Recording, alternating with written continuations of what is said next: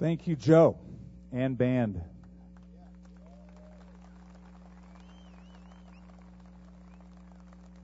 I think the word about now is past the sunscreen. It's getting warmer out here, but what a beautiful day. We're glad you came.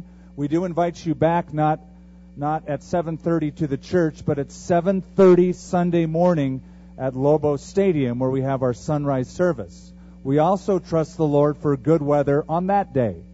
And then we'll have our two normal services after that here at the church, 9:30 and 11:15. The big news right now everywhere is the election. It's on nightly news. There's election updates. There's new terms that some voters have never heard before, like superdelegates. We're wondering what's all that about. All of the names of the presidential hopefuls are big news. In fact, early this morning I heard a noise outside my door, and it was a hot air balloon that landed on my street. And so I got out there to help the balloon crew, and the first guy out, I introduced myself, and he told me his name was Clinton. That was his first name. And then immediately right after that he said, "Please don't vote for me." I said, "Don't worry.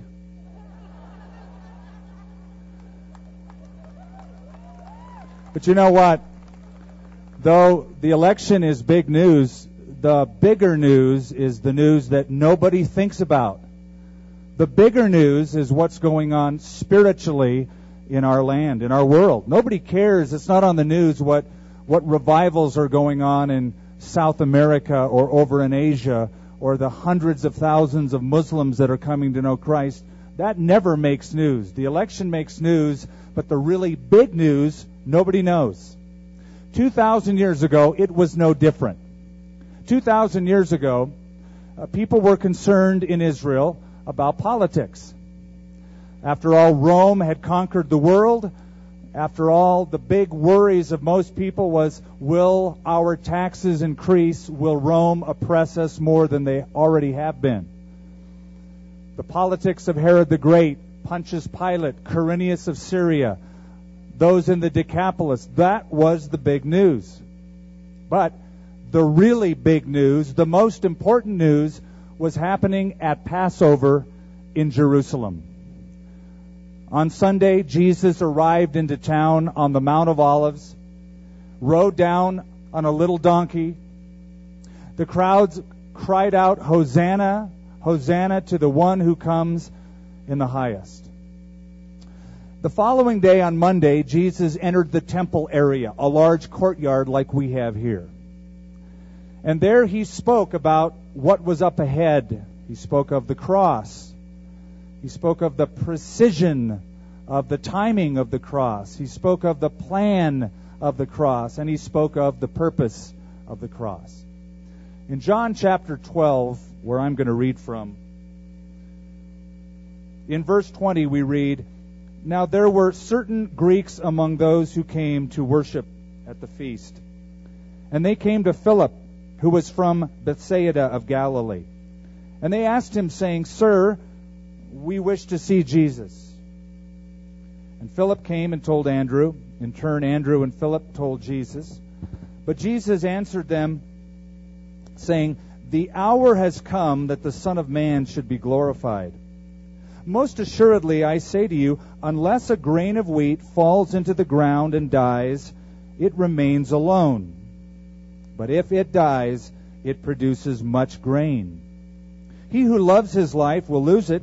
He who hates his life in this world will keep it for eternal life. If anyone serves me, let him follow me. And where I am, there my servant will also be. If anyone serves me, him my Father will honor." Jesus mentioned in verse 23, the hour has come. One thing you notice when you read the Gospels, especially the Gospel of John, is that Jesus' whole life was marching in precise rhythm to the will of his Father. He was always thinking about the time, the hour, being precise in his obedience to the Father. In the 2nd chapter of John, when Jesus is at the feast, the wedding feast at Canaan, and his mother suggests that there's not enough wine for the guests, Jesus' words were, "My hour has not yet come." And then in John chapter 7, the Bible says they tried to lay hold on Jesus, but his hour had not yet come. The very next chapter, when Jesus was in the temple treasury, in John chapter 8, he said these things in the treasury, and they tried to lay hold of him, but his hour had not yet come. In the very next chapter of John, John chapter 13, it says, before the feast of the Passover, when Jesus knew that his hour had come, that he should depart from this world and go to the Father, having loved his own who were in the world, he loved them to the end. And then when Jesus in John 17 utters his prayer, the first words out of his mouth is, "Father, the hour has come. Glorify your Son, that your Son may glorify you." And then Jesus will be arrested, taken to the Garden of Gethsemane. And from the Garden of Gethsemane, he will go to the courtyard of the high priest. And there he says, "The hour has come that the Son of Man must be betrayed." So all through Jesus' life, he spoke about the timing, his hour, and that it was coming. And now Jesus makes mention of that again. God always keeps perfect time. God is never late. Never late. My dad used to pick me up after school. He was always late. If he wasn't late, it was out of the ordinary. My mom was on time. My dad was always not on time. God is always on time. I love what Charles Spurgeon used to say. He said, "The great clock of the universe keeps perfect time. There are no loose threads in the providence of God." So God kept the time, and it was the perfect time for the cross, for the redemption.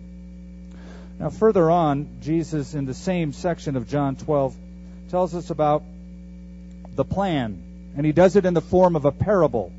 He says, "Most assuredly I say to you, unless a grain of wheat falls into the ground and dies, it remains alone. But if it dies, it produces much grain." Now this little parable is symbolic of his own life. Jesus, in line with his parable, is the seed that would die and be planted in the ground, his burial. Because if Jesus didn't die on the cross, he would abide alone. He would enjoy the glories of heaven alone. He would enjoy the splendor of eternity alone. But his plan is that he, the seed, should die and be planted in the ground, because then millions upon millions, multitudes of people would come to have eternal life because of the seed that dies, because of his death and his burial and his resurrection. So there's the great paradox. And here is why we celebrate today. Because life comes out of death. Our life comes out of the death of Christ. People think that celebrating communion and celebrating and worshiping on the day that the one we love died, people in the world think that's morbid. It's because they don't get it. Our life sprung from his death. So the seed dying, being planted in the ground, and then the resurrection. As you take communion in a few moments, as you take it and you celebrate and you meditate upon the death, burial, and resurrection, know that when Jesus was facing the cross and dying on the cross, that he had you in mind. It was all worth it to be able to purchase you. You're the fruit that sprung from the seed that was buried.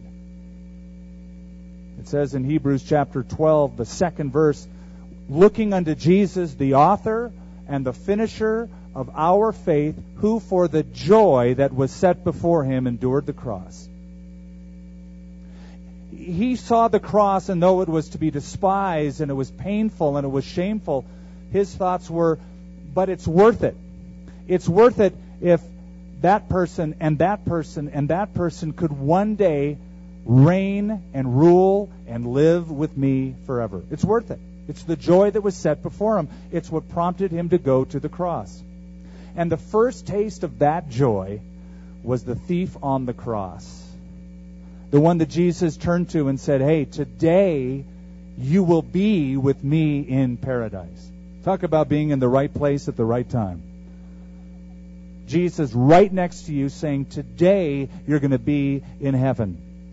And you know what? You're in the right place at the right time.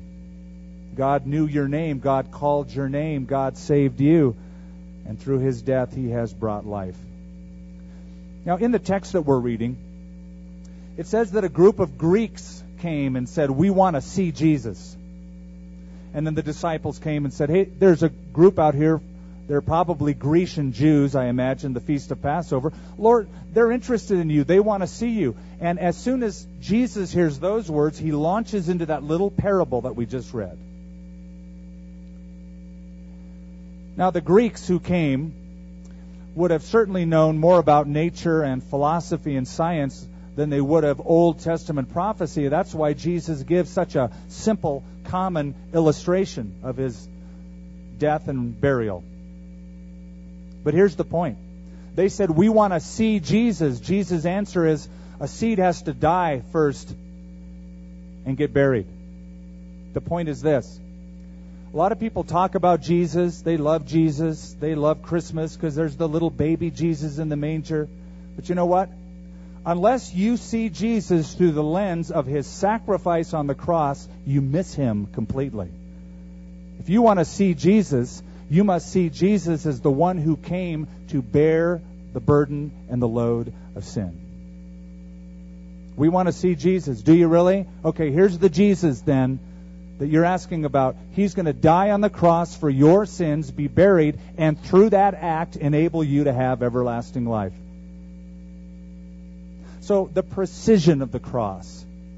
He speaks of the plan of the cross. And then he speaks of the purpose of it. The very next verse, Jesus said, now my soul is troubled. And what shall I say? Father, save me from this hour. But for this purpose I came to this hour. Father, glorify your name. And then a voice came from heaven saying, I have both glorified it and I will glorify it again. Therefore, the people who stood by and heard it said that it thundered. Others said, an angel has spoken to him. Jesus answered and said, this voice did not come because of me, but for your sake. Now is the judgment of this world. Now the ruler of this world will be cast out, and if I am lifted up from the earth, I will draw all peoples to myself. This he said, signifying what death he would die. At this point in Jesus' little speech in the temple courtyard, he shows emotion. He says, my soul is troubled. A better word is deeply agitated. He's experiencing the emotion of what he's about to undertake. He recognizes the cost of securing the salvation of sinners is a tremendous cost. The weight of all of sin, the wrath of God on all sinners will be just placed on him alone. In 2 Corinthians 5:21, God made him who knew no sin to be sin for us, that we might become the righteousness of God in him. Jesus was feeling this at that moment. And he said, my soul is troubled, deeply agitated, because he knows the kind of sacrifice he's about to face. Later on, when he's arrested in the Garden of Gethsemane, before that event, he prays even, Father, if it's possible, let this cup pass from me. Nevertheless, not my will, but your will. Jesus' whole life, the whole purpose of his entire life was for this precise hour. His soul is troubled, and he says, what shall I say? Father, save me from this hour? No, this is the very purpose for which I have come. This hour. Think about Jesus' birth that we celebrated just a couple months back at Christmas. The purpose of that birth wasn't so people could get a day off once a year, so they could get a sale on gifts for their friends or family. The purpose of Christmas was the cross. Isn't that what the angel said outside of Bethlehem? Unto you is born this day in the city of David a Savior. You will call his name Jesus, because he will save his people from their sins. And when the Magi visit the baby Jesus some months later, they give him gold and frankincense and embalming fluid. Myrrh is embalming fluid, predictive of his coming death. And his whole life was lived for the cross. Jesus said, Lo, I come in the volume of the book. It is written of me to do your will, O God. He predicted the cross throughout his life. And the reason that Jesus Christ will come again and reign with us forever and ever is because of the cross. That's the whole purpose of God from eternity past, is the cross. There's a theologian by the name of Graham Scroggie who said, if you cut the Bible anywhere, it bleeds.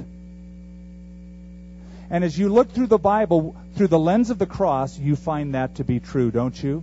You look at the life of Abraham and you wonder, why did Abraham sacrifice what God called his only begotten son on Mount Moriah, the same hill Jesus would be crucified on, if not to predict the cross? When Moses lifted up the serpent in the wilderness, Jesus said, that was predictive of me.